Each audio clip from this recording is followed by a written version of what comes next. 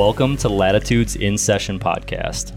Today I'm joined by Josh Luck, Chris Leppert, and Corey Godar. A few weeks ago we traveled to Kentucky and we had a scouting trip. We spent a whole weekend down there and we're just going to cover that trip today.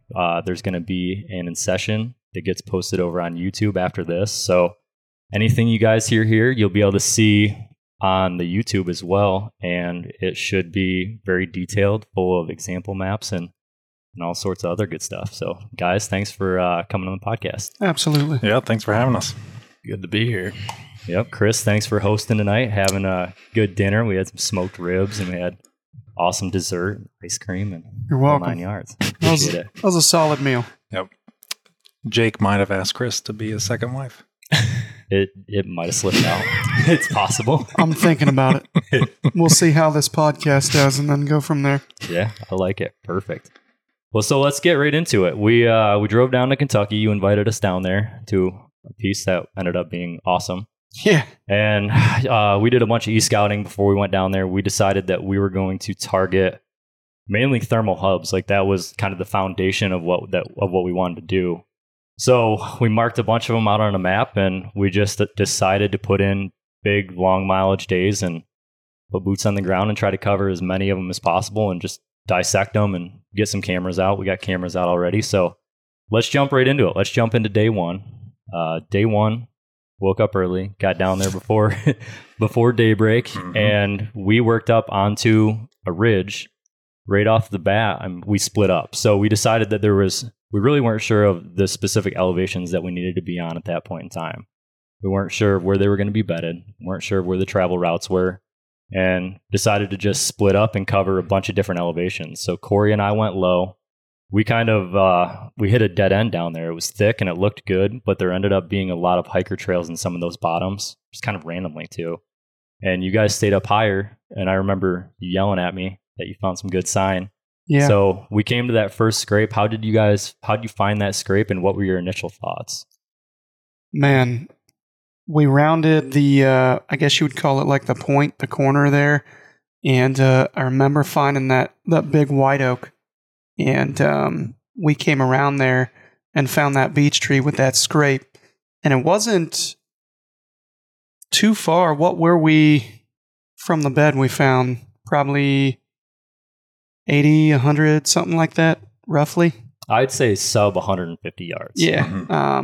It was. There's my turkey yardage judging there, by the way. That's how I shoot birds at like 100 yards. So, yeah, sub 150 for sure. But I remember specifically finding that big white oak there, and then rounding the corner, and that beech tree had a heck of a scrape underneath it. And then we called you up, and then, of course, we get down there, find the bed right away, and basically went into your strategy on how you would set up on that deer, and how basically I was like taking candy from a baby almost, the way you could set up on that deer. Yeah, so when we got to that scrape, there was a couple things that I saw right off the bat.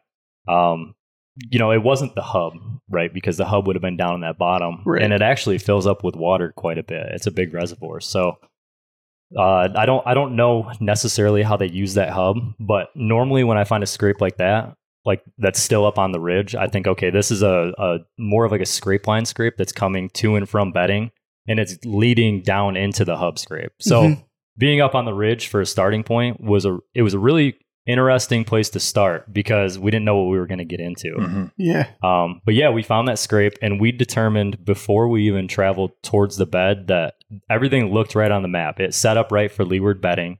It was kind of in like a nook or like a little cove, if you will. Yes. And it felt like it was going to be bucky back there. So without even going back in there, we just dropped a camera. And a lot of this had to do with the fact that I had 20 cameras, you had 20 cameras. Every wild view ever made was on that trip. Yeah, you can't even find them anymore because of us.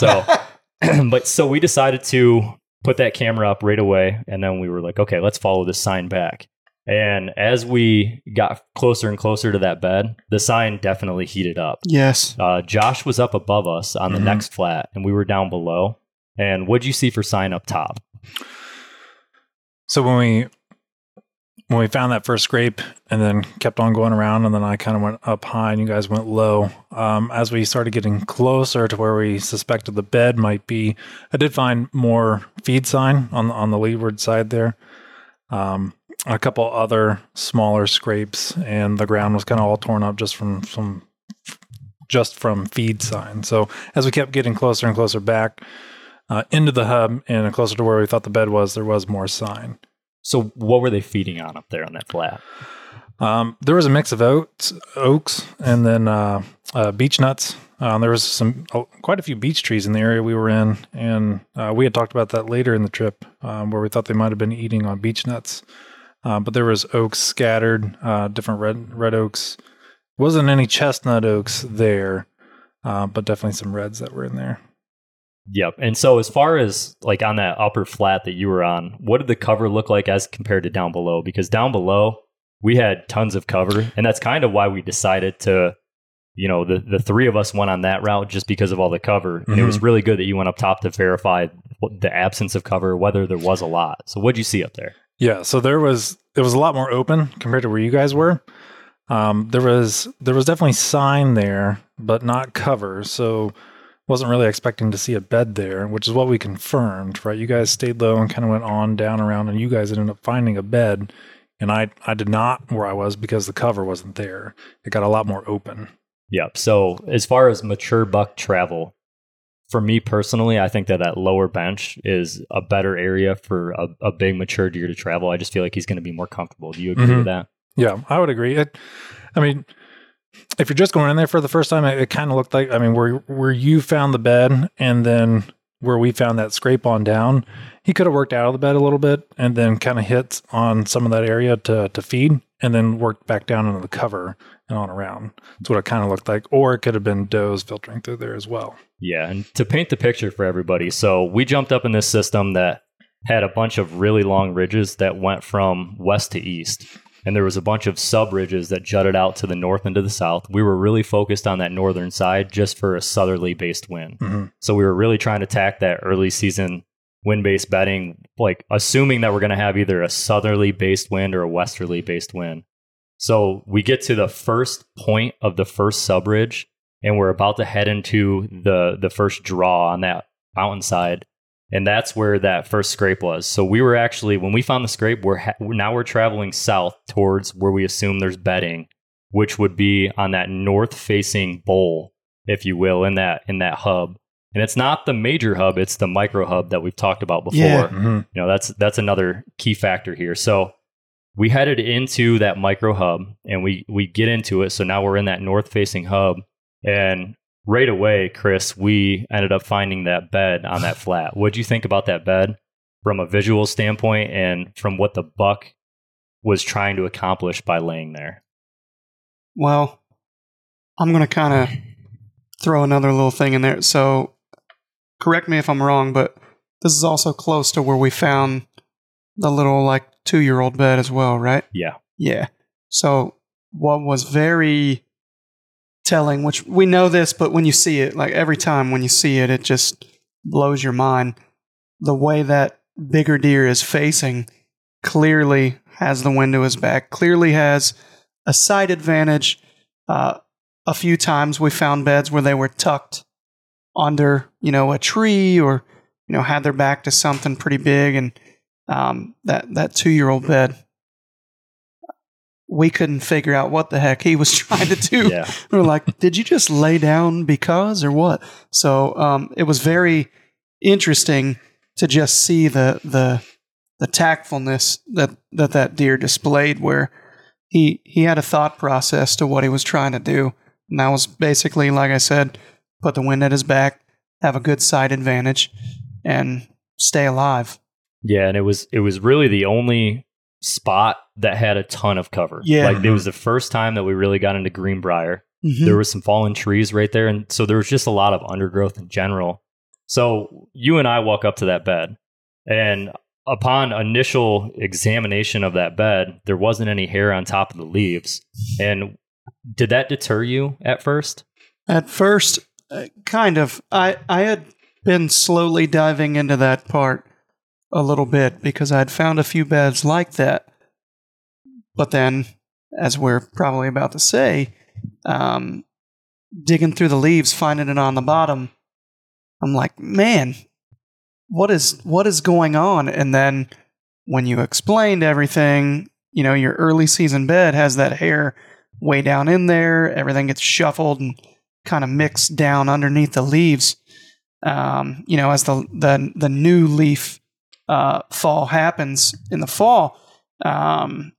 So yeah, we found hair way under the leaves, which kind of verified, that it was an early season bed, which we were tickled pink with that.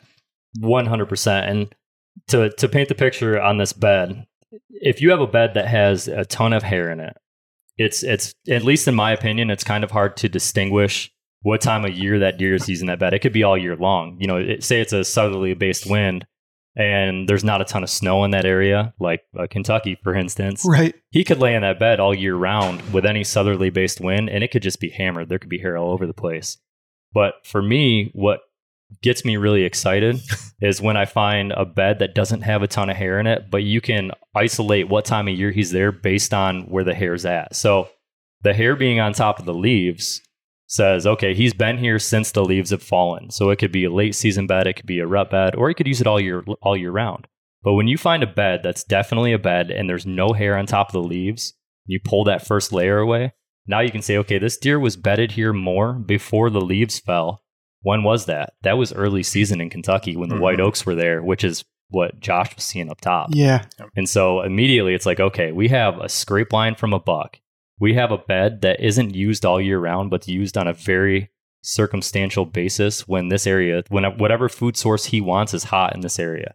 So now we can say, okay, we don't have any historical camera data of this spot, but we can say that he was probably here in this time frame. We could be wrong, but I think that it's worth taking that shot. Mm-hmm. So I really liked that. So like you brought up, the 2-year-old bed. So we found that bed and we looked at it, and this area is kind of like it's rolling hills a little bit. It's hard to explain. To some. It is, yeah. So it's more rolling hills than like these really steep hills. So we were looking at that bed, and then we started looking on the hillside across and said, you know what? That actually sets up a little bit better for a south-based wind. And if there's a flat spot, it could be a really good bedding area. It's kind of thick too. So we worked up and down that steep drainage, and we get over there, and what was really odd about that was that 2-year-old bed was set up so randomly. Remember, I asked you a couple questions like, how do you feel about this bed?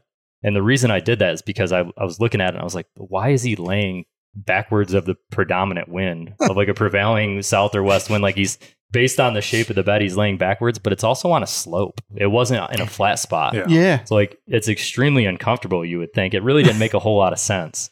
So we decided that was not the mature buck's bed. Like he's going to take the one that has a little bit more cover. He's going to take the one that's tucked in there a little bit better and not as exposed. Yeah. So the thing I really liked about that area was there was only a couple beds too. It wasn't like this big giant bedding area that you see in some areas. There was only a couple beds there. So it was very easy to target it, and you really didn't have to worry about satellite bedding on your approach. So we have the bed, we have the scrape line leading out to some food. What do you feel about setting up on that scrape for the opener? I think it'd be money. I personally would access low, of course, and do what we talked about. Yeah. Pop right up and go up the backside of the tree and probably not be very high and shoot him probably within 5 steps of the scrape or so, from what I can remember. That was one of the best setups we found, and it was right out of the gate, in my opinion, as far as access. It seemed like you could get in and out multiple times and really probably not have him cross your scent trail at all, really. Yeah. That was definitely kind of a different setup than some of the other places. There might have been one similar spot that we found. It's either later that day or it was the next day because Corey had to leave. That might have been somewhat similar, but we'll get to that. But I just thought it was interesting because it wasn't like your hub scrape where you can like set up on the bottom on a certain wind. That was right. That scrape was up kind of on that point around the bend. So to me, you had really good access because, like Chris said, you could come from the bottom, and that bottom was super thick. So in the early season, right? I mean, even late season, there still seemed to be quite a bit of cover. So early season, there was going to be a bunch. Now, one thing you got to worry about is being quiet, but you could sneak up that ridge and hop up in a tree, and where that flat is, right? You could be, 5-10 yards from that scrape, and he's right there, and he's coming from the hub, and he's coming out towards you, right? As the hunter, I feel like you have a hell of an advantage, at that spot. Yeah, I agree. And I struggled with access there a little bit, and it was mainly because of how steep the ridge was if you were accessing from the bottom. So we kind of had a conversation about that at the scrape. Like, do we access from the top? Do we access from the bottom? And I've kind of been torn back and forth. I've got a couple notes on my phone that say if it's a rainy week or a rainy day, don't access from the bottom. But if it isn't, then you're good to go on the bottom just because of like the muddy slope. So that's a good point. I was just really worried about slipping back down or like making a ton of noise because that was like the one area that was really, really steep right there. So that's one good thing too, could be if that reservoir does fill up, you could actually kayak back that far. I noticed that on our most recent trip that there was water way back into there. And I don't know exactly how far, but it looked like it might have been to that sub point. That kind of makes sense going as to why that scrape might have been there and why he was coming out that way instead of like going through the bottom. Yeah. I mean, Jake, one thing I think from the perspective of somebody who's trying to tackle hub hunting for the first time, like maybe we could take a step back and just paint the picture from like the 10,000 foot view of like, how did you get into this hub? How did you pick this out on the map and why? And then what type of notes are you taking along the way? And especially in a day that you're going to be going through like 4 to 5 hubs, 6 hubs in a day. And how do you know how much time to spend on them, et cetera? That's a great question. So from a 10,000 foot view, I think that we all decided together as a team that we wanted to approach this hunt and this scouting trip based off of early season. Yes. We want to be down there for the opener. And historically, the wind is going to be a south or a west wind. So we're looking at all these ridge systems. We're trying to find these big hubs as like focal points. And then we were trying to just figure out which ridges were going to be hot and dissect them off of the main focal point. And this first ridge was a little bit different because the hub was further back. So we actually had to start out at a higher elevation than normal. Normally what I like to do is I like to start low and get directly into the hub. And if there's sign and there's a scrape and there's some good trails coming off the ridges, I need to scout it more. And if not, we can get the heck out of there. But with this one, we kind of just had to take like the leap of faith, if you will, dive into it and see if it was going to be an area that was worth attacking or not. It was like it could have been a completely wasted day because we started up high. We could have scaled that elevation for 12 hours, never found any sign. Where if we would have went directly in the bottom, if it was right there, we could have said, okay, this is good or bad immediately. So we lucked out. I mean, it ended up being a really good spot. But yeah, from a high level, that's kind of what we were after. And as far as the note taking goes, I carry my phone with me pretty much the entire time I'm in the woods. And I mean, you've looked at my maps before; they're absolutely loaded with pins. I actually shut down, like I've reached the maximum allowable pins multiple times, and it's kind of just like it's probably a little bit overboard. But I really like having every scenario in my head that could play out logged, so I can go back and look at those like the night before a hunt and say, okay, I want to dive into this ridge. I know I'm going to have a south wind tomorrow. What's my wind mapping tell me at all these different points? Well, I can just go to this point, click on it, and look at my notes and say, okay, wind mapping here on a southwest wind said I was good, but if I push to this point on a southwest, my wind actually swirls if it's over 15 miles an hour, and it creates a vacuum effect, and it pulls all my scent back up in the draw and blows the deer out. So if I'm going to target this specific bed, I can't go in here unless it's less than 5 to 8 mile an hour wind, and it has to be more of a south wind, because if I get too much crosswind in this drainage, it creates the same swirling effect, pulls my wind up or pulls my scent up with the thermals, and then I have a mess.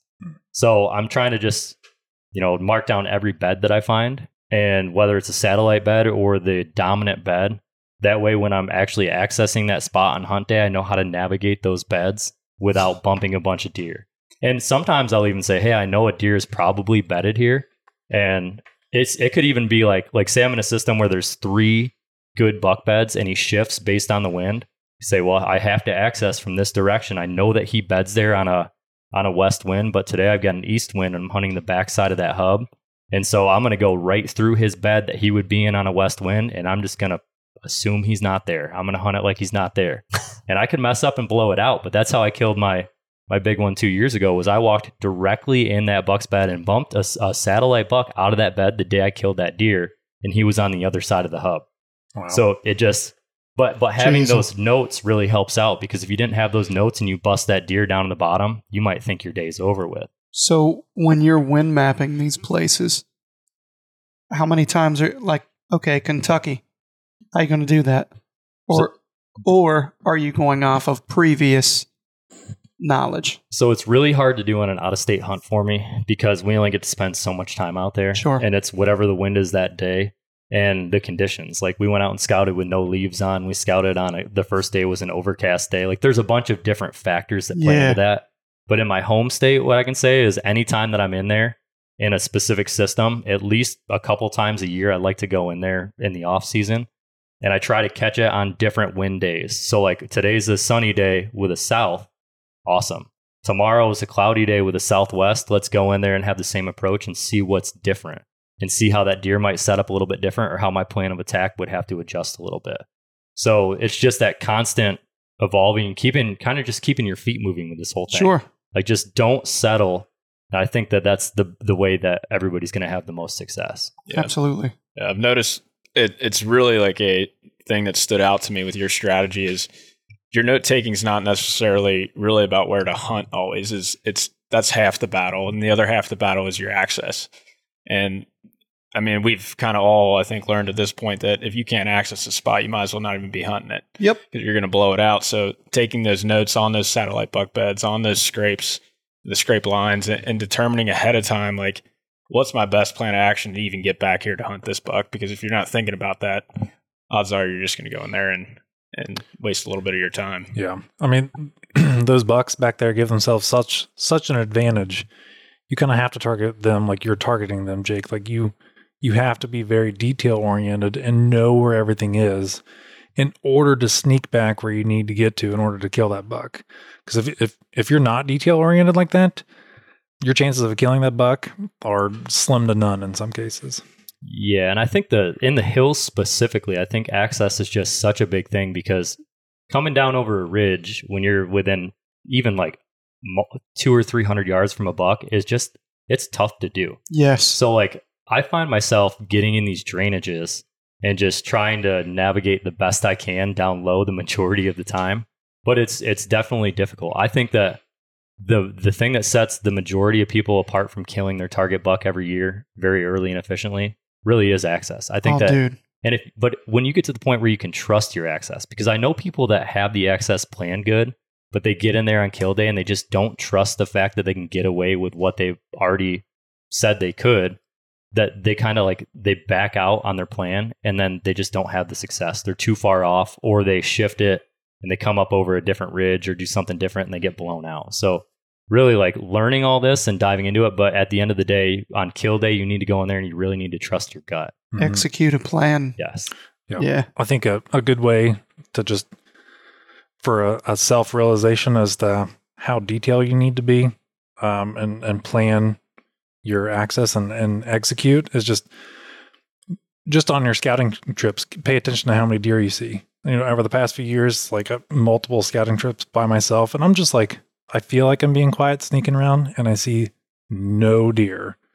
And like, how many times we've been out scouting and haven't seen a single deer, and you're like, well, where in the world are these deer? And like, I'm not seeing anything. Well, it's because your access is, I mean, they caught you way ahead of time, and they already went up and over a ridge before you even saw them or knew they were there. So that's why you got to have to be meticulous about what you're doing. Yeah, that and the amount of deer can control your access as well. You know, if you're in an area where there's 20 does and 5 satellite bucks and the mature buck is all the way back in the drainage, how are you going to press close to that deer? So me personally, I like to find the low density areas, and it just so happens that a lot of times they typically have bigger deer too. So it kind of works out, but like you know, if I can go into a hub and say, okay, there's only 1 or 2 deer in here, it's a lot easier to go kill that deer, in my opinion, than in a high density area. How do you guys feel about that? I would definitely agree.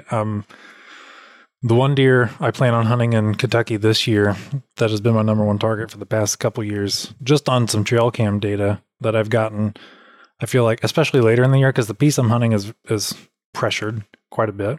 What I've noticed on camera towards the end of the season is I've seen this buck on camera with does, and they're just like hanging out. At first, I thought it was a doe came in estrus late, like a young doe came in estrus. And I can specifically recall one video, I have a doe coming through and that buck following her. And it's in the daytime, it's right after season. And I'm like, oh, wow, that doe came in really late. But right after, 3 mature does were walking in line behind them. I was like, wow. I couldn't believe it. I was like, I wonder if that buck is using all those does as an extra set of eyes, ears, noses to keep himself safe. And he's using them to basically just warn, like as alarm systems. Yeah. Right? Those does bust out and he knows there's danger and he can sneak out the backside before you know he's there. Yeah. Yeah. And I'll agree with you as well. It seems like when you get to the low deer density areas, I don't know why, but the deer just seem to get bigger. And in places where literally everyone tells you, oh, the deer don't get big here. They just have oaks. And I just look at them. What do you mean they just have oaks? That's what they eat. So, and I can only imagine, I've not been successful in the low deer density areas. I'm, closer to higher deer density areas where I hunt a lot. But accessing a low deer density area is a lot easier. Yeah. Oftentimes than some of the places where you have, like you said, hunting in like an urban unit or something here in Ohio where there could be 40 does in a square mile or so. It's insane. Mm-hmm. Yep, I completely agree. So circling back to the ridge that we were on, we finished up scouting that first bed. We saw the second bed. We decided to hop up on that ridge spine and then just basically run all the way across to the next set of sub-ridges and the beginning of the actual hub that we wanted to be in. Now, this next hub was same thing. It was a ridge that ran east-west. The sub-ridge, both the sub-ridges on each side of it jutted out to the north. This hub was very deep, and it was almost impossible to access. Yeah. So is this where we stopped for lunch? That it is where we stopped for lunch. So we got up over top of the ridge. There was chestnut oaks on top. And they were actually fed on pretty good. There was quite a few of them up there, and I could tell like there's deer here for sure. There's definitely deer in the area. There was some good rut sign up there above a lot of the hogs backs on the ridges. There was some pretty good rubs, and there was actually a decent set of tracks up there if you remember. So right away we're thinking, okay, there's some good bucks in here for sure. Like the sign's being laid down. So we followed down that next sub ridge, and it was the one that had all the pines on it. And we got to the point of it, and immediately we started finding beds. We started finding a bunch of doe beds, a bunch of satellite bedding, possibly mature bed, kind of right off the point of that ridge. Even though it didn't seem like it was in the most ideal location, we kind of thought that the bedding would be further back into that hub system. Seemed like the majority of the bedding was actually out in that point, didn't it? Yeah. This is where I lost my breath, wasn't it? This is the beginning of, yeah. I'm like trying to remember this spot, and I can't remember for the life of me. And then all of a sudden, I said, that's why you can't remember, because you were trying to catch up and catch your breath. Yep. We got there. Jake was asking me questions about the bed, what I thought of it. And then you came up trying to catch your breath, and Jake's like, Chris, what do you think? And you're just can I breathe? I need to breathe. Yep, that is that spot. So the bedding was out on the point, and that's actually, it's kind of funny because like that's what you hear more of when you think of hill country, or like you watch like scouting videos in hill country or anything, is like the point bedding. And I find a lot of that, but I also find a lot of the bedding in the nooks further back. So we all kind of like, we looked at that bedding and there was some sign there and stuff, but we almost overlooked that bedding, if you ask me. Like I kind of, it's like, hey, there's beds here, but we're not going to spend a ton of time in this on this point because the better bedding is going to be back in the hub, right? Like we almost got a little bit cocky here. Yeah. And we started working back in the hub, and I think the sign dried up. Like it got worse, at least in my opinion. And then we got back against the property line, and there was some hunter sign. Yes. You remember that? Yep. It wasn't actually a tree stand, but you could see like the stick marks or the climber marks in the tree. Yep. On the backside of that, what should have been a really good bedding area, and it didn't have any beds. Light bulb went off immediately for me, and I'm sure it did for you guys as well. Like, okay, there's no sign back here and beds back here because it's getting targeted from the private land. Somebody's accessing from the private and just dropping right down here. So like the thing to take away from that for me is deeper isn't always better, especially when it butts up to private, because that guy could have a 4-wheeler trail right to the property line, just get off his 4-wheeler and walk 50 yards, 100 yards. Yeah. And be on the private that you just walked 2.5 miles to get back to. Yeah. That's super depressing when you think of it that way. But it's literally what we found. It was super frustrating because I felt like we were kind of getting into a groove. And like you said, we kind of got a little cocky. Yeah. And then we get back in here, chests all puffed out like, oh, where's the scrape? Where's this? Where's the bed? It's not here. Yeah. It dried That's because he's here. Shows that importance of boots on the ground, man. It can look perfect on a map, but until you get back there and you actually walk around, that's the stuff you're never going to see. Exactly. Could you imagine e-scouting that, and then you walk all the way back there, and there's no sign, and then you got scratch marks on a tree from like a climber or sticks, and you're like, I just spent hours getting back here. Yeah. And now I got to come up with a plan B. And that's what's been so crazy, learning from Jake and other people, and then putting boots on the ground is the funnest and most depressing thing at the same time. Going out to like Missouri and stuff, everything sets up different. And even as we're talking about, we're starting to kind of get into a groove and figure things out. And then all of a sudden, boom, roadblock. You got to adapt, basically. Things just changed. So such is the life of a public land mobile hunter. Yeah, and all we can do in those situations is exactly what we did. We sat down, we regrouped, we evolved, we kept our feet moving, and within the next half hour, we found, in my opinion, one of the best kill locations I think I've ever found. We started, so we had lunch down in that bottom of that hub that was the one that was getting pressured. Yeah. Well, before we had lunch, we found one bed in like a micro hub. Yep. That I think that's the first time I heard you say, like that's the king's bed, and he had a couple of different ways he could go. It was that the one underneath the little tree? Yeah, there was like this tiny little jut out point, and I think it had 2 small little like drainages or ditches running on either side. You're right. Yes. Yeah, and you was like, this is the king's bed. It didn't set up like a typical bed, and it was just like this small point. Yeah. It was almost down in the bottom, but it was like in the lower third elevation of that ridge. Yeah. And this point was probably 10 yards wide, just a little flat spot. And then there was like some fallen trees and some vines up above. And he just laid right there in that flat. And immediately we found that like, this is the bed. So now we're in the hub we're in the back of the hub that ended up being really good. But this was the first indicator that, hey, there's something going on here. So even though there was pressure up a little bit higher, like on that, like even further into the hub, this one point set up perfect. It was wind-based. It was hard to access. It had steep drainages. He had does bedded out in front of him. So you really couldn't target that deer. And Josh, do you remember what we came up with there as far as that buck's bed and how we were going to target that buck? No, I don't remember what we talked about. Okay, I got you here. This one was really exciting to me because this is something that I do quite a bit, and I was excited to show somebody else like what I'm doing here. But we looked at that bed and we tried to formulate a plan, and we said this is a king bed, but it's untargetable for early season. That's right. You did say that. There's no way to get in here and target this deer. I remember that. Where he is going to get up and walk in daylight.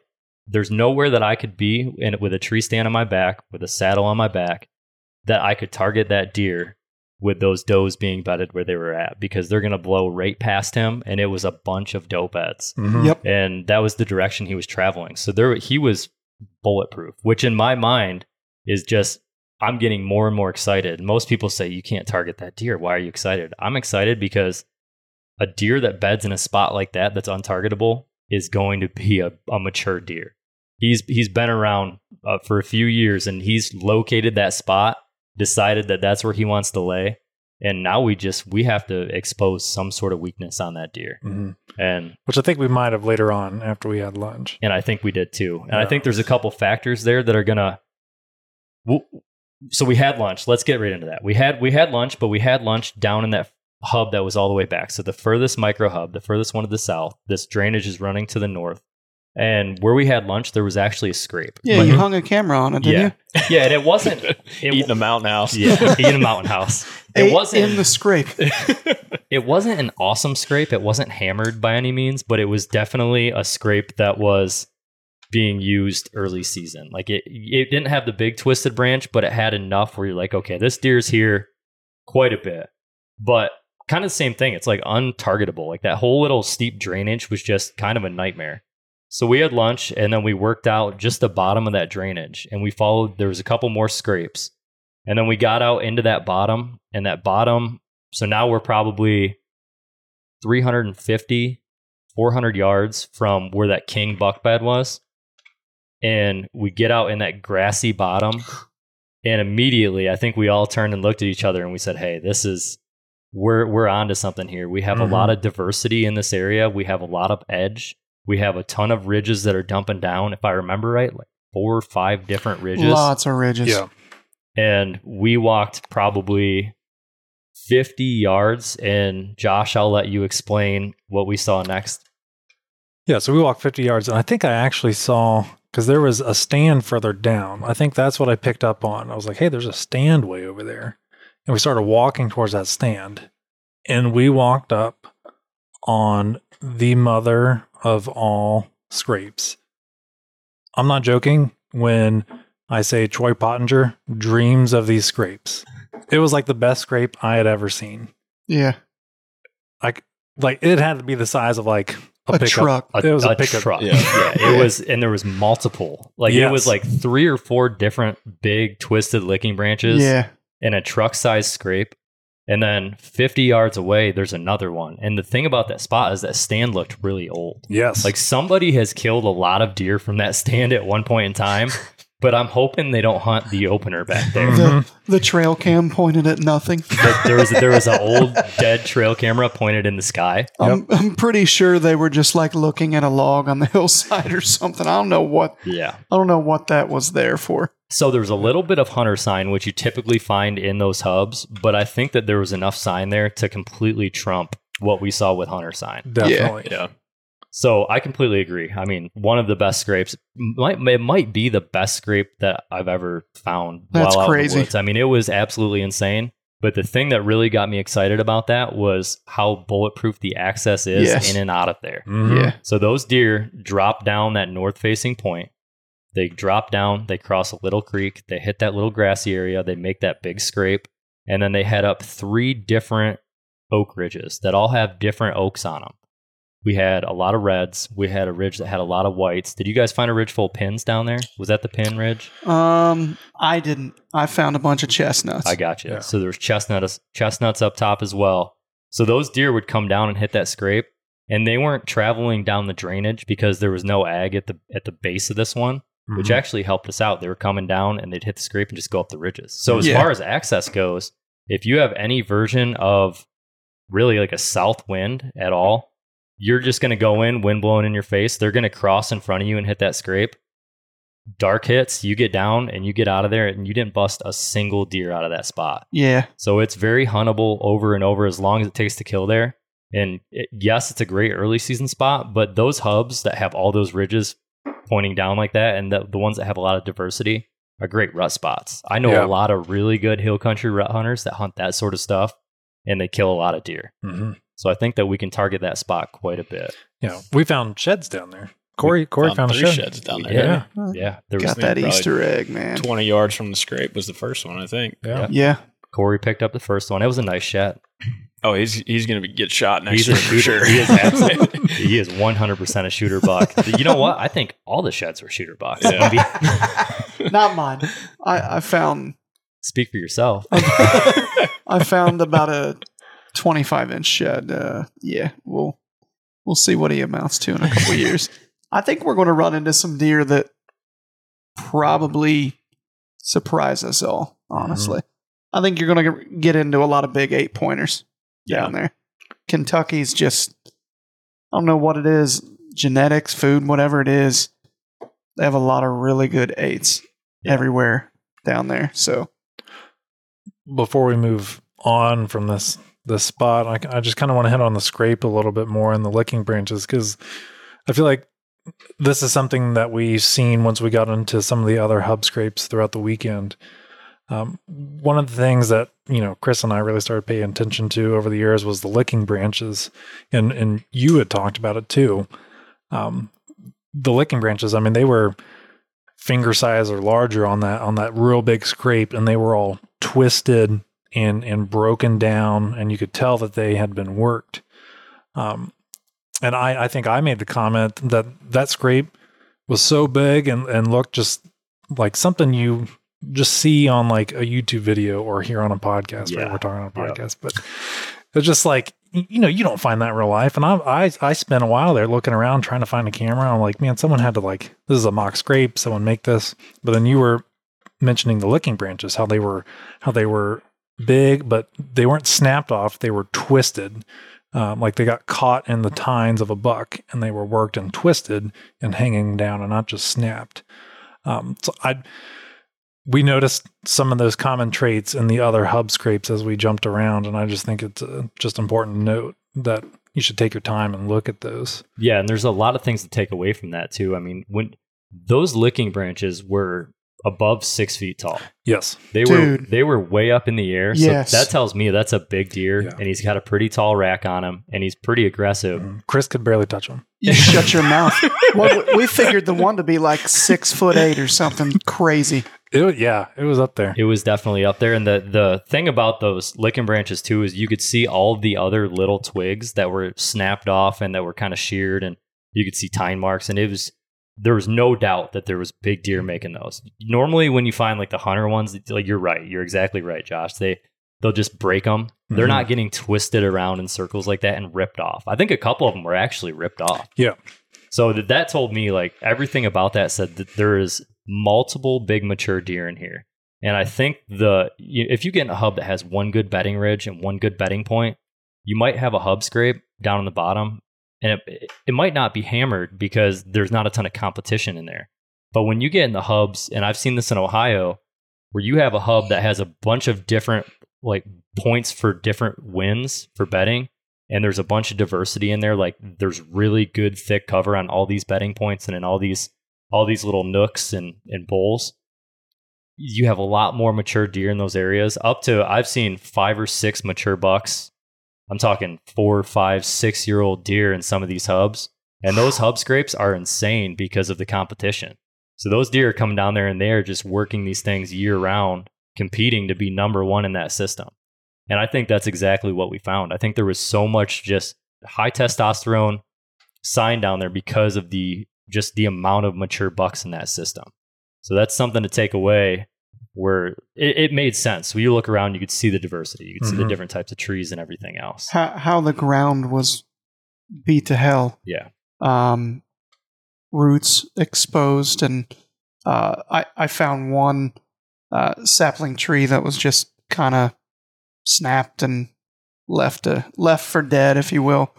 A lot of traffic, a lot of licking branch working going on there. And I'm fairly new to this, but as I've dove into it, it's insane to see in some of these hill country areas where the dirt, it's not like river bottoms or something where it's super soft. I mean, it's a little rocky and not the greatest, and it was beat to hell. Not a lot of grass growing under that tree. Yep. There's grass. I mean, there was amazing grass everywhere else, not there. Yeah, it looked like you tied a dog up underneath that tree.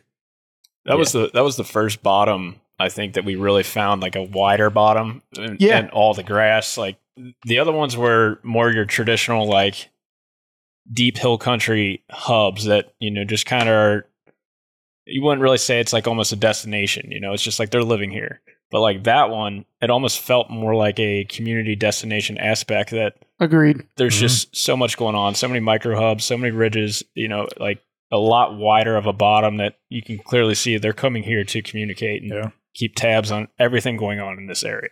It was the town bar. It was. It was the social hub. 100%. And I think that the thing that you need to do in that situation, like we had a bunch of hubs picked out, is we need to regroup. And I've done this on hunting trips, like out-of-state trips where I have a limited time to try to go kill a deer. We had limited time on the scouting trip. So, hey, we have 25 hubs marked down. How about we find the ones that replicate this exact situation the best, and let's just go focus on those. And we kind of, I mean, that was pretty much our plan through the next day and a half. And it was money. I feel like we had a lot of success. So let's get right into, we jumped up over that ridge. We went down in the following hub, and it was more of a wooded hub. It didn't necessarily have, like it did have super thick. Yeah, it had one grassy area, but it was like further down. It wasn't necessarily in the hub. It was kind of out of the hub. And it had some good sign, but it just didn't have, like, there was like one or two good bucks in that one. But we did find some interesting bedding as we crossed that last ridge to go back up to the truck. We found like it was like a knob that had pines on it and like a weird little pond type thing. Like it was kind of, but you guys found some good beds up there, right? Yeah. Very good beds. So and Jake, you had mentioned this spot. You marked it on your map from your e-scouting. You were like, I bet there's a buck bed here. And we had found a hub, what we thought was a hub scrape down on that bottom. Chris hung a camera on it. Yeah. And then from there, we went right up to that ridge point where those pines were. And you and Corey kind of went down and around, and Chris and I went like right up to the point. And it was pretty steep, but there was a decent trail coming right off that. And literally, so Chris and I worked up to that ridge top. Well, it was like a false top. There was like a big bench, and then it actually went up on top. Yeah. But right where that bench was, and it was like, how wide? 30 yards? Yeah, wide? Not super wide at all. Yeah. But it was wider than I thought looking on the map. And it was just covered up in pines. But as soon as we crested that top, there was a bed. Bam. Right there. Right where you had your pin, Jake. It was super similar to the bed that we found on day 2. That was like the money bed of money beds. Like, this is the example right here. We just didn't have the setup that we did there.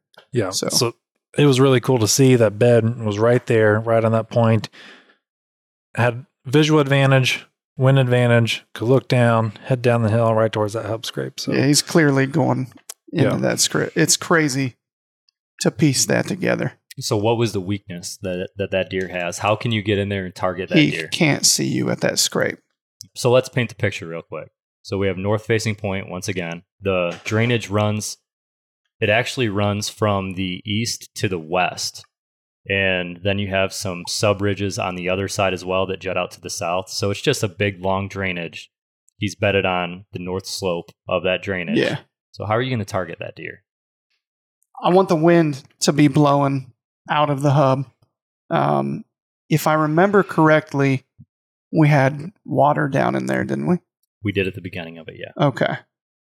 Well, that's going to present a little more of a problem, but love accessing those spots with running water, because you just put on rubber boots or something and walk through whatever you want, and then it pulls your scent right downstream. I mean, to me, I'm walking down the center of that sucker and getting on the, well, not the center. I'm going to kind of try to stay offset a little bit so he doesn't cut any of my trail, but I'm going to get on the other side of that scrape and try to shoot him at the scrape. I might try to cut him off. It just all depends. I kind of like that spot because where that hub scrape was, I mean, we went early season, so there's, very little cover, but it was it was right in the middle and it was thick. So during season, there's going to be a ton of cover there. So you could go right up the bottom. Yeah. and then set up on that scrape and then catch them coming off the ridge. In my mind, the wind is a little bit tricky because you would want essentially an east wind, right, coming out of that because it'd be blowing your scent right out of the hub. And where he was bedded was more for southern based winding. So I don't know if it's not a very common wind. I don't know if you can get like a southeast and then go up right at the bottom and then sit on the hub and then catch them coming off the ridge. That's in my mind. That's kind of how I would do it. That was exactly what I was thinking, is try to go in on a southeast wind. You still want enough wind in his advantage for that bed to where he's going to lay there. Mm-hmm. I think there's quite a bit of leeway as far as wind angle goes. Like he can shift around enough to make, to stay there on quite a few different winds. And then I would do the same thing. I would circle around on that southeast and just try to get set up. So I think you guys have that one dialed, to be honest. And you have to think early season, the other thing that you have going for you is that leaf cover, which we didn't have. So anything that you can see, basically, like if you could see that scrape, cut that distance in half a lot of times, based on leaf cover. So he's only going to be able to see half that far when the leaves are on, which is when we're going to be hunting there. And that's something that I try to pay attention to as well. I'm in the bed. I want to see how far he can see, and I want to set up there because I know that when the leaves are on, I'm definitely good in that situation. Yeah. And going back to the bed, and I had thought about this before. So it was at such a good vantage point for a few different reasons. So like we said, it was like a false top. It was like a 30-yard wide bench, bunch of pines there. And then it was pretty steep right up to the top. Yeah, you're not coming over the backside. There's no way you're coming over. He would catch your wind, and you're not going to be able to see him because he's going to be covered up by the pines. But also, correct me if I'm wrong, Jake, because I don't have much experience with this, but the pines can provide thermal cover. Mm-hmm. So like in the winter, they're going to bed there because it's warm. In the summer, in early season, when it's hot, they got plenty of shade there, and it's going to be a little cooler. So that's a place he could bed, year round and feel safe. So it could be, you still kind of want that southeast wind just so your wind's not swirling in that hub.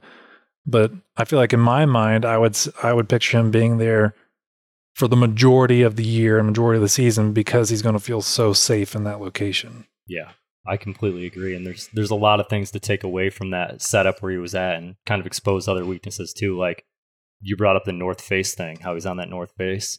Those really steep north faces don't have much of a thermal pull because they're shaded all day long, especially when there's pines up top. So it's even, I don't think that you're going to have the same amount of thermal pull that you would on a less steep face because you're going to have more sunlight. And then obviously a south facing slope is going to have all the sun. So it's going to suck up like crazy. So if you access on the edge of those south facing slopes, your thermals are actually pulling up that way the whole time and your wind's getting blown out.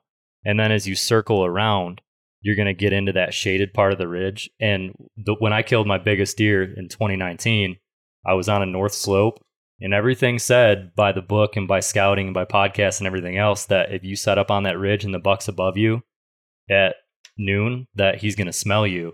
But it was a shaded ridge and it was really steep. And so my thermals didn't climb up that ridge like they normally would. So I had a west wind, and that west wind gave me that. The absence of the strong thermals gave me enough leeway with that west wind to just beat his nose on that kill tree. So those are all things to kind of factor into the equation. So I think that it's more bulletproof than you think. It's just a matter of getting in there and then testing that theory when you have milkweed and it's real time. Yeah. So goes back to what Corey said, right? Boots on the ground. Yeah. Important in those locations. 100%. So that pretty much wrapped up day one. Day two, we went back to the hotel, we regrouped. And we decided to go hit, like we said, some more areas that were very similar to the first day. And we got into, basically we picked this area that had like a bunch of hay fields, right? Had a bunch of hay fields down on the bottom that we thought might be a preferred food source early season before the oaks drop. That's kind of what we were looking at there is, okay, where's the white oaks? What else are they going to feed on before the acorns are really falling heavily?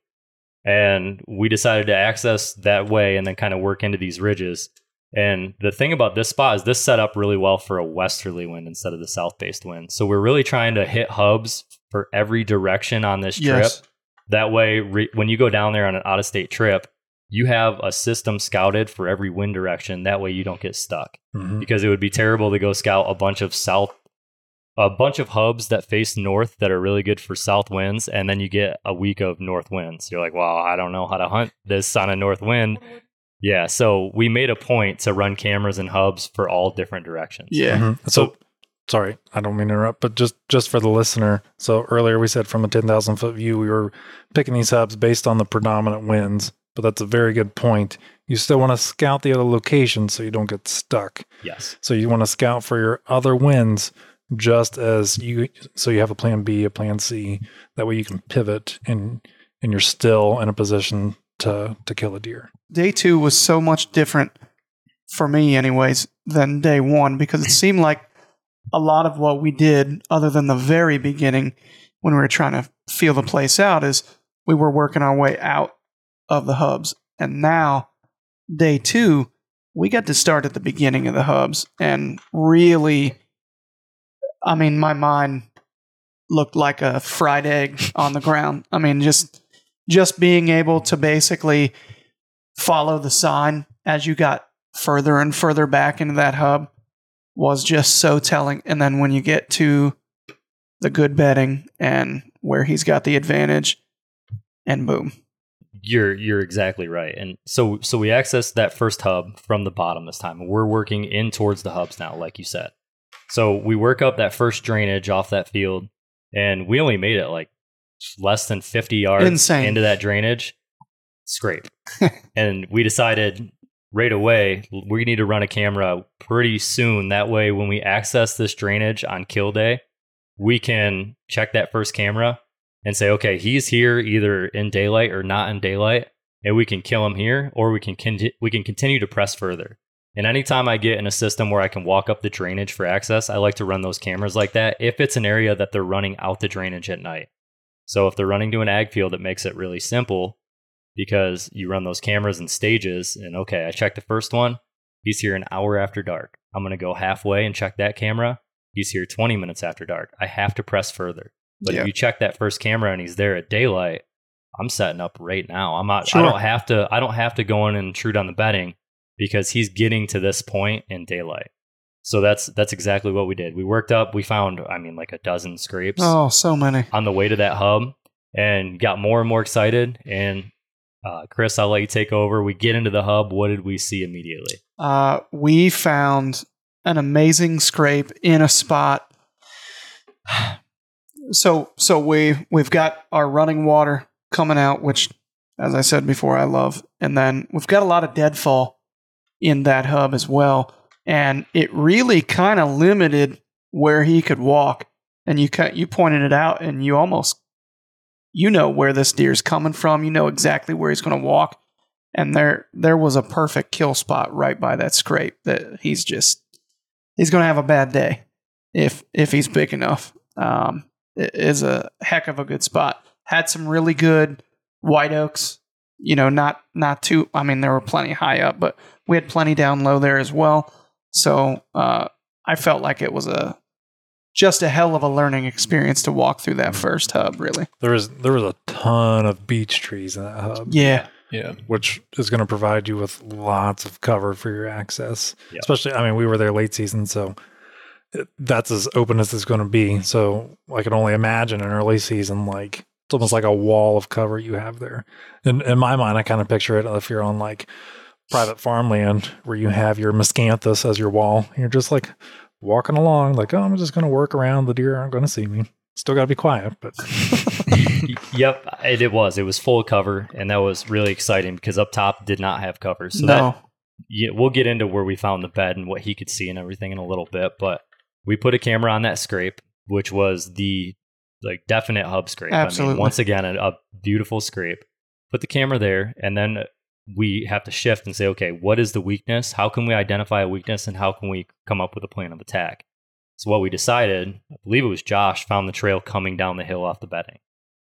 And we found that trail coming off the hill, and he hit that scrape, and then he had two options from that point. He could either work his way out to that ag field, or he could cross the creek and go up on that white oak ridge. Mm-hmm. He had two options. there was a kill tree that you could sit in to shoot both trails at like 18 to 22 yards. Yeah. And your wind was perfect. So everything said, hey, I'm gonna come in and I'm gonna get set up right there, and forget checking the camera. Because if you check you're only going to be in there if you check those first couple cameras, and you probably have what you want on it, because we have so many cameras and so many hubs that one of them is bound to have what we want. Sure. Mhm. So forget checking the camera. Go in there and throw a sit at that day one on a west wind, and I think that you are going to be in the game on killing a deer. And Yeah. we kind of got lucky, because it's not very often that I go into 3 hubs and find 3 killer setups. Normally it's like, in Ohio, I'm like, okay, I went and scouted 15 hub systems this year, and I didn't even add one to my list of top 5 because it wasn't killer. And we get in these spots and it was just like, wow, I can't believe that these things look this good. Like, what's going on? I think it might be a density issue. It might be more deer in some of those spots. I'm not quite sure, but it was really awesome to get in there and just be like, yeah, this is where we're going to sit on this day on a west wind. And if a good buck comes off there, he's getting shot. Yeah. So we looked at that area. We said, okay, there's white oaks here on the south-facing ridge across the hub that he can drop down, hit the scrape, go up and feed. You go out to the ag field. Let's walk up the trail that leads to where we believe there's south wind bedding and west wind bedding, and try to find some beds. And really the only thing that we need at this point is, where's the closest bed so we don't over intrude? Like, can we get to the kill tree and get set up, and do we have enough cover based on the bedding? And Josh, you, me, and Corey went up that ridge. Chris, you went up higher. Yeah, that's Up when above. I sat there waiting on you guys for like 30 minutes. I was like, what are they doing? We got into some you good found beds. the sign. Yeah, we got in some good beds. So Josh, we get up on top of that ridge, and we found some really good beds right away. What were you thinking when you found those beds? What are you trying to dissect at that point? You're talking about those first initial beds when we walked up the trail? Yep. So when we got to that point, we kind of thought it was satellite bedding. So we were looking down towards the hub scrape, trying to determine if, okay, that kill tree that you picked out that was, where you could shoot at either of those trails, whether that buck hit the hub scrape and went out towards the ag field, or hit the hub scrape and then worked up towards that white oak flat. So if you were working your way to get in that kill tree, we were at those beds trying to look down and determine, okay, can that satellite deer see your access and see you get in that tree, to determine if you could actually, in fact, get in that tree that you determined was your kill tree. That's exactly it. And we determined by looking at that bed, by being in it and actually looking down at our kill tree, that we could pull that off, right? Like, we decided it's close, but when we get the leaves in September, we can get in here and we can target that bed and not bump those deer. And we've got the wind advantage. There's a little stream down there. Hopefully you have a little bit of wind and some leaves blowing around that day, and you can just access right up into there. So we found those beds, those satellite beds, and then we pushed a little bit further on top of that ridge to that one point that jutted out. And we found, Corey, I'll let you explain it, really the second king buck bed of the day, of the trip. And it was perched right out on that north slope. Yeah, I mean, this one was really interesting because the first thing that I think we noticed is this bed was a lot higher up than some of the ones we had been finding. And he kind of was in the back left corner of this hub and really had a strong visual advantage of everything going on down there. I mean, you talked about, like, if you put 360 degrees on it, he could see pretty much everything outside of about a 10-degree window. And that 10-degree window was basically the access route that we had to take to get to his exit route of his bed. And that gave us that little window of opportunity that we know we could come in here, set up, be quiet, and have a really good crack at him coming down that trail and us getting to shoot him without him ever having any idea that we came remotely back into that area. Yeah, you nailed it. And it was really exciting because you get up there in that bed and you're like, this deer thinks that he's safe. Like, he thinks that he can see every single ridge. He can see all the flats. He can smell everything he needs to smell. He can observe all the satellite deer. And like you said, the 10% that he can't see is exactly what we exposed, and that's how we're going to kill him. So that bed, it had everything that it needed. I mean, it checked off all the boxes. So in my opinion, that was number 3 where it's like, yeah, we can get in here and definitely target this deer. And so now we have a couple spots. We ended up deciding that we were going to work over the backside of that bed into another ridge system that's set up as a different facing hub. We had that one, and then we had one more to check on the way out. So we start circling around to the top of that ridge, and we found some really good sign, Corey, right on, like above that hog's back. There was some really good sign up there. So we just put up another camera. We threw one camera up and said, okay, like this is going to be more of like a rut camera, or seeing him access different acorns when the acorns start to drop, just to kind of observe what's happening up there. Maybe you could throw a morning sit at that and see if he circles back around, but I think that he's going to be coming in through the bottom. So threw a camera up there to kind of observe that deer, and then we worked down the next ridge system. And one thing to highlight here that we all caught on to, I think we all mentioned it at one point, was as we're walking the spine of these ridges, because that's really the easiest way to travel. None of us would probably ever hunt up there. Like, it didn't make sense to target a deer up there.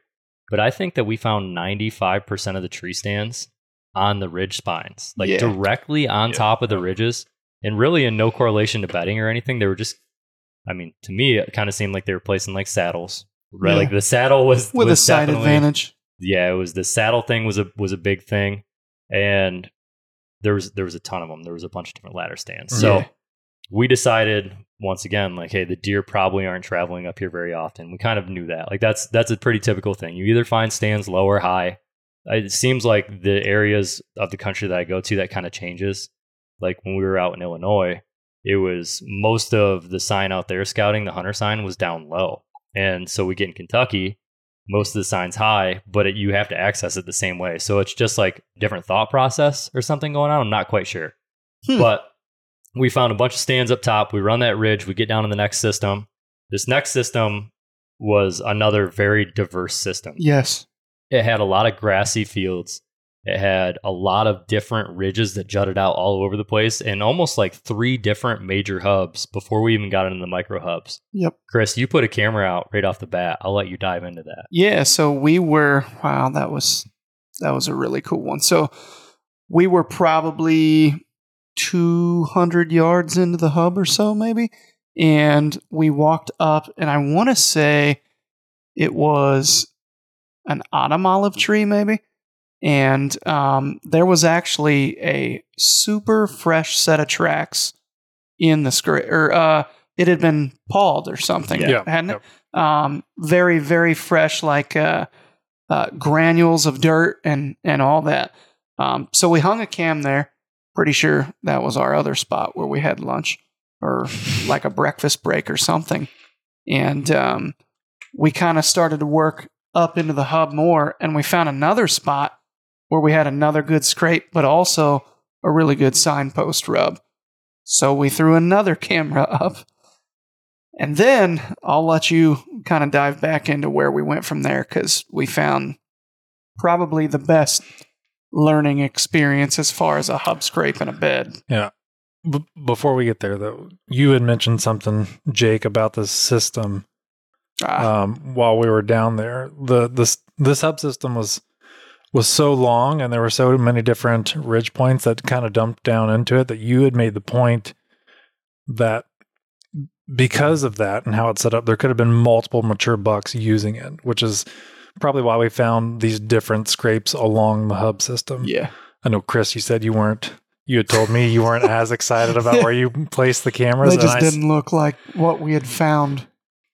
They didn't, but I was excited for them just because I kind of had the thought that you did, Jake, that it could hold so many different mature bucks because of how long it was. In that first spot that we hung the camera had really good access. My favorite access. You could technically get to it via water access.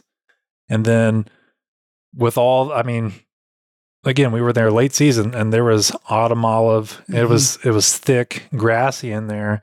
And that's some of the places where I'm finding some larger deer. Not as hilly, kind of like rolling hills, but really thick. So I was excited about that. Now, that wasn't a big scrape, but to me, you had really good access and cover where I felt like it could hold a good deer. And then we gradually worked back, and we got to that other that other scrape that looked kind of more like some of the other hub scrapes that we had found with that signpost rub. And that was another spot where I felt like you could access really good. Like if you, like we were talking about earlier, if you set up a camera at that first scrape and then see a deer on it, let's say it's not during the daytime, it's during at night, and it's like, okay, let's go move to that next scrape, check that camera, see if they're hitting that in daylight, and then set up on that one. Yeah. Yeah. And again, we had running water. I love running water. I'll hunt that every time. We did have running water, and I liked that a lot because, like you said, it would actually blow your scent out exactly how we needed it to, because the prevailing wind for the way we would hunt that would blow that direction.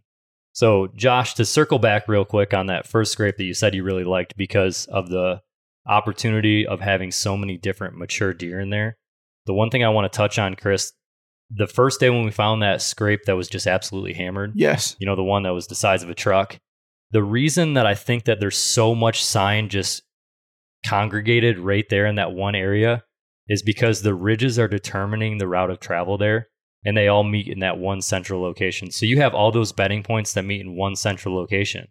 The thing about this next spot is you have, honestly, probably more bedding points, but they're more broadcasted across that mile-long drainage. Yeah. And you still have very defined hubs that these deer are going to come into and hit their scrapes, which is where we found the scrapes. So I think that you might actually have the opportunity to have more mature bucks in that second spot. And the thing that it gives you is it gives you the ability to stage hunt that area. So shifting that mindset a little bit of, okay, the sign's not as good in this one location, but if I take all of that sign and pool it together, it actually is probably more than the first really good spot that we found. And I have the ability to be able to access here and stage hunt this area. Define stage hunt for me. So that first hub that you get to, okay, day 1, hunt that spot. Okay. Day 2, go into the next spot. Day 3, go back to the king hub. Yeah. And you can stage hunt it like that. And it all depends on how these ridges set up. And there's no cookie cutter answer to any of this stuff. Sure. But these deer here aren't coming down and traveling down the drainage very far. They're going up to the oak ridges. So if you think about it, that deer's going to... So they're crossing. Yes. So instead of going down the drainage, they're coming down into that one hub and crossing up to the south-facing slope. So the route of travel is very defined in each one of those. So if you target it with that in mind, okay, day 1, I'm going to cut off that route of travel. They're going that way. I back out. I didn't see what I wanted. Day 2, I'm going to go into the next one. I'm going to do the same thing. I'm going to have that route of travel come, across that drainage. And then day 3, do the same thing. I think that there's a lot of opportunity there. And if I had a 3-day stretch where I was going to be able to hunt, I'd probably want to hunt something like that one day after the other, as opposed to sit that first really good one 3 days in a row. Right. Where you're leaving your scent profile and everything else. So it's all about how you look at it, right? And I think that it definitely offers a lot of opportunity. That puts it into a perspective for me a lot. Talking about how they're crossing rather than coming out, which makes sense. I mean, you can only go out so far, right, before you got to swim. Yeah. Now change that water to a cornfield, and now you have to hunt that system totally different. And that's why all of these take that fine-tuned approach, and you have to really get in there and boots on the ground and dive into them, because there's so many different circumstances. A piece of land can look the same, but all those little factors determine exactly how those deer are using that system. It's just our job to figure that out and try to kill that deer. Man. Well, now I'm excited. Yeah. So Chris likes to do this thing where I say this looks good because of this, and he doesn't listen to me, and then he hears it from someone else, and he's like, you know what, that is really good. Well, you didn't put the detail into it though that Jake did. I didn't put it in Jake Bush terms. No. I did not. Awesome. I'm glad I could do that. I do have a habit of that. So you guys got cameras on those first two scrapes. Yep. And I'm really excited about personally kayaking in there and checking your cameras on the way to my kill spot. I'm marching however many yards it was. What was it, like a mile? Marching a mile back in there, right to what we're about to talk about, because that was literally the best. If you ever wanted, I've got to scout with you a little bit, and we found some things, but didn't really find the definitive, like, start to finish, from the beginning of the hub scrape, the bed, everything. And what you're about to talk about is just the bee's knees, so I'll let you dive into it.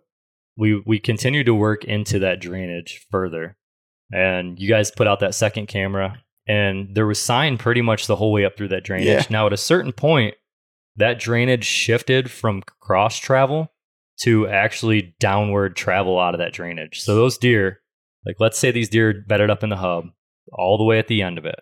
The last buck in there is dumping down into that hub, traveling the drainage, and then skipping up the ridge. Yep. Where all the other deer coming out of those hubs were just crossing that drainage really fast.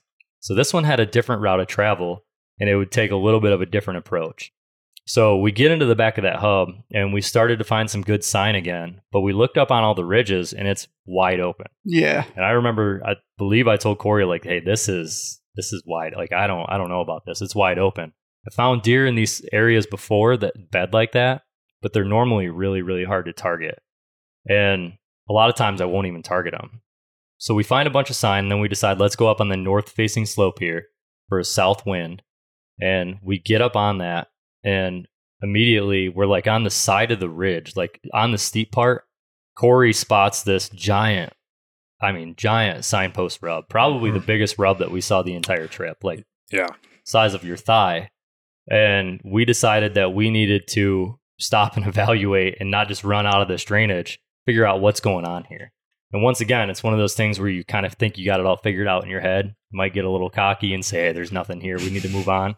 And then you get humbled really quick. The hills have a way of doing that to you. Oh, dude. And so we all took a step back and said, okay, let's figure this out. So we start looking at that signpost rub, and we determined that there was two different trails that met there. There was a trail that wrapped around on one elevation through that hub, and then there was a trail that came directly off the spine of that ridge. And they intersected right there at that signpost rub, which I thought was kind of odd, to be honest with you. Like, what's happening here? It doesn't make a whole lot of sense yet. And we continued to work our way up that ridge. And I don't think that we were sold on it at this point. We weren't sold on that signpost rub because it was one in the middle of nowhere. Mm-hmm. And it could be a rub thing just where trails are intersecting. But we work our way up that ridge, and we get to the first flat spot in the wide open. Now, to paint the picture here, you have a north-facing point, and it has it almost looks like stairs where you have the top of the ridge. It dumps down about 50 feet in elevation. It flattens out for about 100 yards, and then it dumps again, and it kind of did that same thing like twice, and then it dropped off down into the bottom. Mm-hmm. So where that second step would be, the one that's like on the military crest, like this is a typical military crest bedded deer. There was a beautiful buck bed that is used a lot right there. And there was actually 3 different beds where we think he's shifting around based on the exact wind for that spot. So we get up there and we look at that bed and we're like, we definitely have to figure out how to target this deer. And the thing that I think I've gotten better with over the years is trying to figure out how to kill that untargetable buck. But I think like as a team, we looked at it and we said, okay, let's leave 2 guys up here. Let's have 2 guys go back down. Let's see how far this deer can see. And let's see how close we can actually get to him if we come up through the drainage. So Josh and Chris, you guys stayed up in the bed. And Corey and I dove down back into the bottom all the way down that hill again. And we got down there and we worked as a team. And this is a really cool tactic. Like this is the first time that I've ever used this tactic with somebody else, where we had you guys up in the bed. And we were like, hey, wave your arms, stand up, like do a backflip, Chris. Yeah. And we just kept moving back until we couldn't see you. And then we just backtracked back into the main drainage around that subridge to where we could access in, stay low, and then pop up in a double tree on the backside, get like a stick or 2 high, and we could kill that deer as he comes down the ridge, and he would never have any idea that we were there. Yep. And we accomplished all that. So we figured out a way as a team to get within 100 yards of a buck bedded on a point right on the edge of a military crest where he can see the entire hub system except for one spot. And as a team, we figured out how to go in there and kill that deer. And I think I don't think that would even be possible with one guy, to be honest with you. I agree. No. And so it was that signpost rub was on a pine tree. Yeah. And from that bed, it wasn't far, like 40, 50 yards or so. Yeah. Not far at all. And he had a clear visual to that tree. But because of his elevation compared to the pine tree, you could actually use the cover of the pine as for part of your access. So actually, what he was potentially looking at and paying attention to was also a weak point, which I thought was pretty dang cool. That is very cool. I never even considered that, but you're right. That was a big source of cover up there. And I mean, when you're on a ridge system and the only source of cover is like one pine tree, it's going to be pretty hard to target that deer. But Yeah. somehow I think that we figured out a way. So I think that that's going to be a challenging deer. I think he's an old buck and he's been in there for a long time. And he's just determined that, hey, I'm untouchable here, because if anybody drops down this ridge, the whole spine of that bull, at any point in time, I got him immediately. I can smell anybody come up from behind me, and anybody coming up that drainage I can see. So if we can get in there opening day on the right wind and kill that deer and just like expose that little weakness and kill him, that would be an awesome job. I mean, that would be just a blast of a hunt. So that was a really good bed. I like that a lot. We decided to work up the ridge after that bed, and Josh, you found a slammer shed on the backside of that ridge. Yeah. Corey had to leave us, unfortunately. He couldn't. Thank God. We were still getting after it. Just one more climb, Chris. Just 1 or 4 more. Yeah, unfortunately, Corey, you missed out on the shed. Yeah, but we crested the ridge, and we got on. We found some other feed sign before that, and we kind of scanned the area. It looked like they were feeding on beech nuts. I mean, the ground was tore up. We're like, oh, we got to find a shed here. We never found a shed, and it was. Correct my memory here, but there was kind of a little saddle there, and in my mind, it kind of looked like a pretty good like rut funnel spot in my mind. But as you went down kind of this ridge, it flattened out into a bench system, and we started finding rubs along this bench, and then we see a scrape along the bench, and we get a little further, and we see another scrape, and I think you hung a camera on that scrape because then it had some of the similar things we were seeing in those other hub scrapes. Had the branches kind of twisted off. They were kind of up high. It was on a beech tree. And I believe you just wanted to put a camera there just to see if that buck where we were in that bed that was above that pine tree, if perhaps maybe occasionally he would come back over the backside of the ridge and use that bench system on the backside. To feed on those oaks. Yeah, to feed on the oaks. So it was just kind of another way for us to keep track of that deer. But we followed the sign along the bench, and then that's when we found the shed. You were actually looking down the hill under a pine to look for a bed, and I happened to look ahead. And I hadn't found a shed during the trip, so I got really excited. I'm like, shed! It was a beautiful shed. Chocolate rack. Yeah.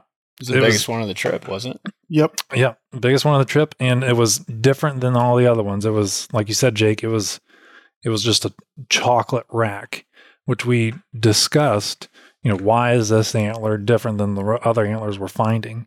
And along that bench, there were different pines, and we were like, oh, maybe this is his main area he's hanging out amongst all these pines. And then later on, I feel like you had a good thought, Jake, that the shed we found could have potentially been the buck that was rubbing on that pine tree because of how dark the antlers were. Like he had to be rubbing on something dark for his antlers to be like that. At least kind of what I thought and what you thought. So I think that was a really good observation. I think it could be the deer. I think that might be the king buck that's laying in that bed, to be honest with you. And he's a target. I mean, we're going to try to kill that deer. So this was essentially just like the next system over. Yeah. It was just basically the backside. And that's how I killed my buck 2 years ago in Ohio. Was I scouted a main hub that set up really good for a south wind or a southwest wind. But on the backside of that system, there was a hub that set up really good for like a northeast wind. And I just knew any day that you would get the wind shift, there was enough beds on that backside where that buck would actually shift over. And it would completely change his travel route. It would completely change what that buck did every night. And he would go to a different field. So based on his bedding, based on the wind, is what field he would feed in that night. So on a northeast, he would feed on the field that was to the south. So I just made this big J-hook in to kill him. I think we can do the same thing there. And right by that scrape where we put the camera, if I remember right, there was like probably a 50 yard by 50 yard like section of just deadfall. Remember, there was a bunch of fallen trees and there was some greenbrier. Yep. And I think that could be his bedding area. It's not much, but it's more than he has on the other side. It's true. Chris struggled to get over that tree, I remember. That was one of the twice. Hey, We had to circumnavigate your camera during turkey season the day you guys went back to the private to hunt the tame and turkeys. it's still there. It's still there. It's Cool. still there. Thank God. You check it? Got any No. deer on there? No, I Moving didn't around? check it. I didn't do that. I was like, let's just go way around this. I don't want to seem like a sketchy individual. But No, you should it was give funny. a thumbs up. It was it was funny though because we got into that area and we knew we were kind of getting close, but all of a sudden we were like, deja vu. We're somewhere close that we've been before. And sure enough, there's the camera right in front of our face. So yeah. What a hell of a trip. Yeah, that was kind of like the final icing, if you will, on top of the cake. I mean, it was really good to get. The whole time we were hoping that we would get validation of kind of the size of the deer in that area. And that shed for me told me everything I need to know. It's great. A deer with a big track here could have a really big rack. So we found one more potential hub to target after that. we did. So we had lunch and we were on the way out. We decided we decided we were done, and then we decided let's have lunch and go to one more hub. Why stop now, right? We just might as well keep going. So Jake ran us into the ground. Was like, Jake- "Oh, we're done, guys." And then he's like, "Oh, you know what? Let's do another 4 miles." And just one more ridge. I want to be clear. Jake and Josh had lunch. I ate what the mice left me. You did have The mice got into my food in my truck, and I didn't have a lot to eat. Stuart Little took a bite out of his peanut butter and jelly sandwich. Dude, Oh. remember his peanut butter and jelly from the day before? He sat on it. I was so pissed, man. I didn't have good luck with the peanut butter sandwiches. He had no nutrition in 2 days at all. I had these little Slim Meanwhile, we Jims, did man. 20 miles. Yeah. Chris is living off some rat eating peanut butter and jelly. 20.5 to be exact. So I'll cut you some slack on the tree hopping because I know you were starved a little bit. But so we had lunch.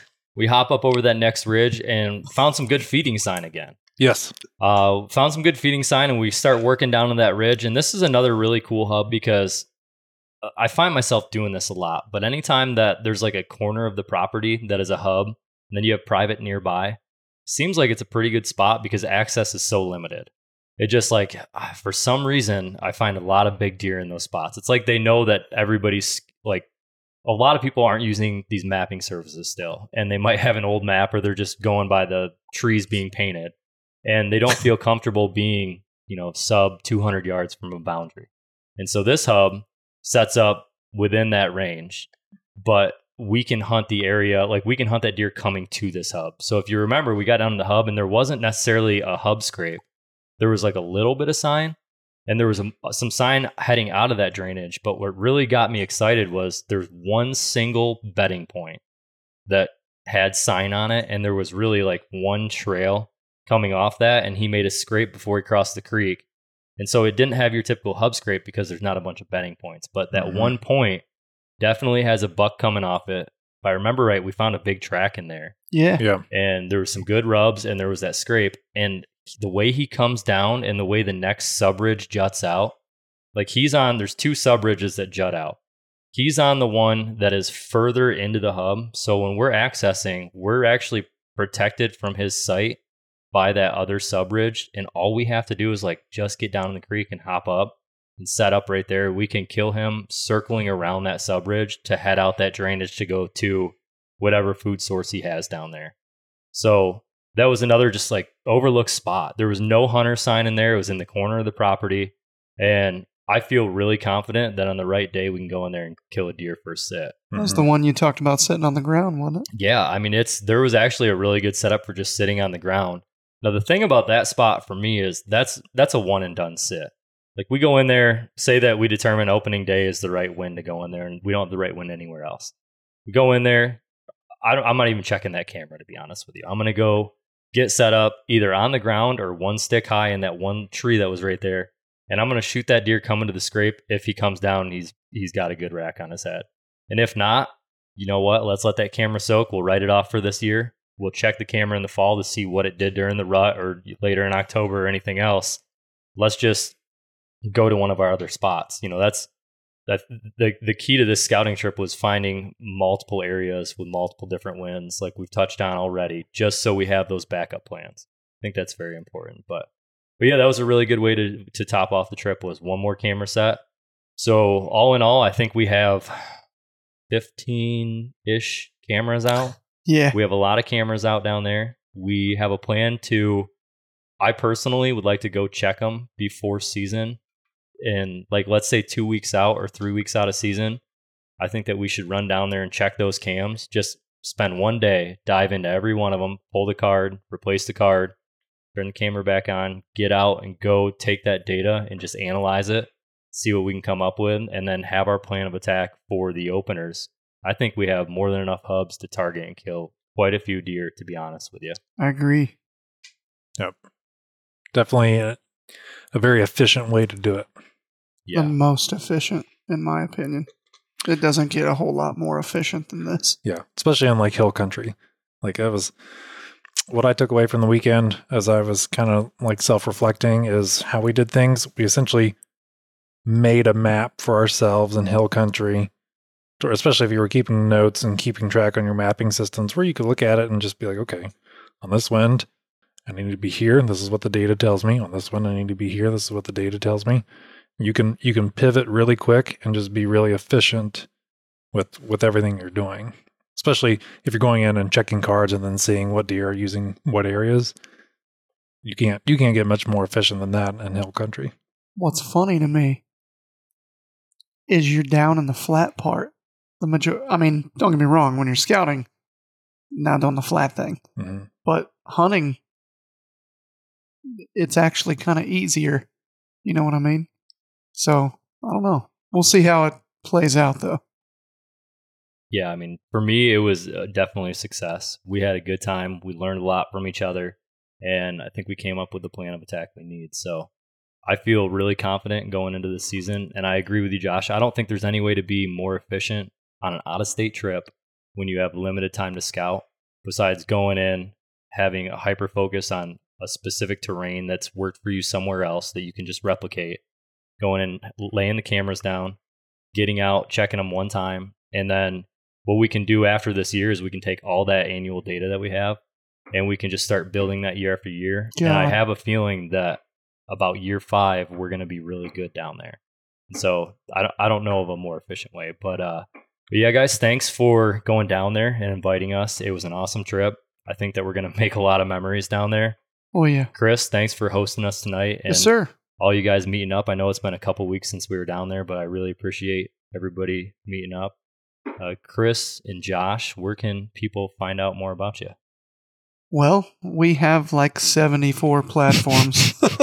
So we have Fueled by the Outdoors Facebook group, business page, YouTube, podcast, and then we have the Mobile Hunters Expo that we run as well. We've got a website, themobilehuntersexpo.com, and then, of course, a Facebook business page, Instagram, all that stuff. So come on out to the show and check out some Latitude carbon sticks this summer. Yeah, baby. Be pretty slick. It's going to be a good time. Corey, where can people find out more about you? All our stuff's going to be on the Latitude channel. So everything we filmed this past fall, we got a lot coming in, like down the pipeline, kind of as we're speaking. This summer we're going to be dropping the new Latitude web series called The Grit, and that we're real excited for. It's going to be hopefully something a little different than everything that's out there, and then a lot more of these scouting videos that Jake and Derek have been doing a heck of a job of getting together. So some educational stuff coming to the YouTube, some entertainment stuff coming to the YouTube, and then anything else we're going to be doing this summer, shooting bows or whatever else we can get to. That will be on a few channels around there. Yep. Latitude is also sponsoring a film festival. Yep. At the Mobile Hunters Expo. So the Michigan show, the second Mobile Hunters Expo this summer, we will have the Latitude Film Festival on Saturday, and that we're real excited for. If you film your hunts or if you're just getting into it or whatever, head over to Latitude's website. We have a film festival page going up there to give you the details. It'll break down how the films are being scored, The prizes, there's some serious prize packages like getting put together, and Chris just keeps upping the ante every day. So going to be a lot to win there, and we're just real excited for the film festival. I think it's going to be really neat. It's going to have a neat theme, and it's going to be a lot of fun. Absolutely. It is definitely going to be fun. And hey, if you guys enjoyed this podcast today, the In Session web series is going to be on the Latitude YouTube. It'll drop the same day as this podcast. So it's going to have some really good visuals of what we've talked about today. It's going to have some funny moments. It's going to have a lot of really good maps that are going to be full of detail for learning. And I hope it's a really good learning tool for anybody that's looking to up their game in hill country a little bit. So that'll be on the Latitude Outdoor YouTube page. And that's a wrap for today's show. I'd really appreciate it if you guys could head over to iTunes and leave a 5-star rating and a written review. Thanks again. See you next time.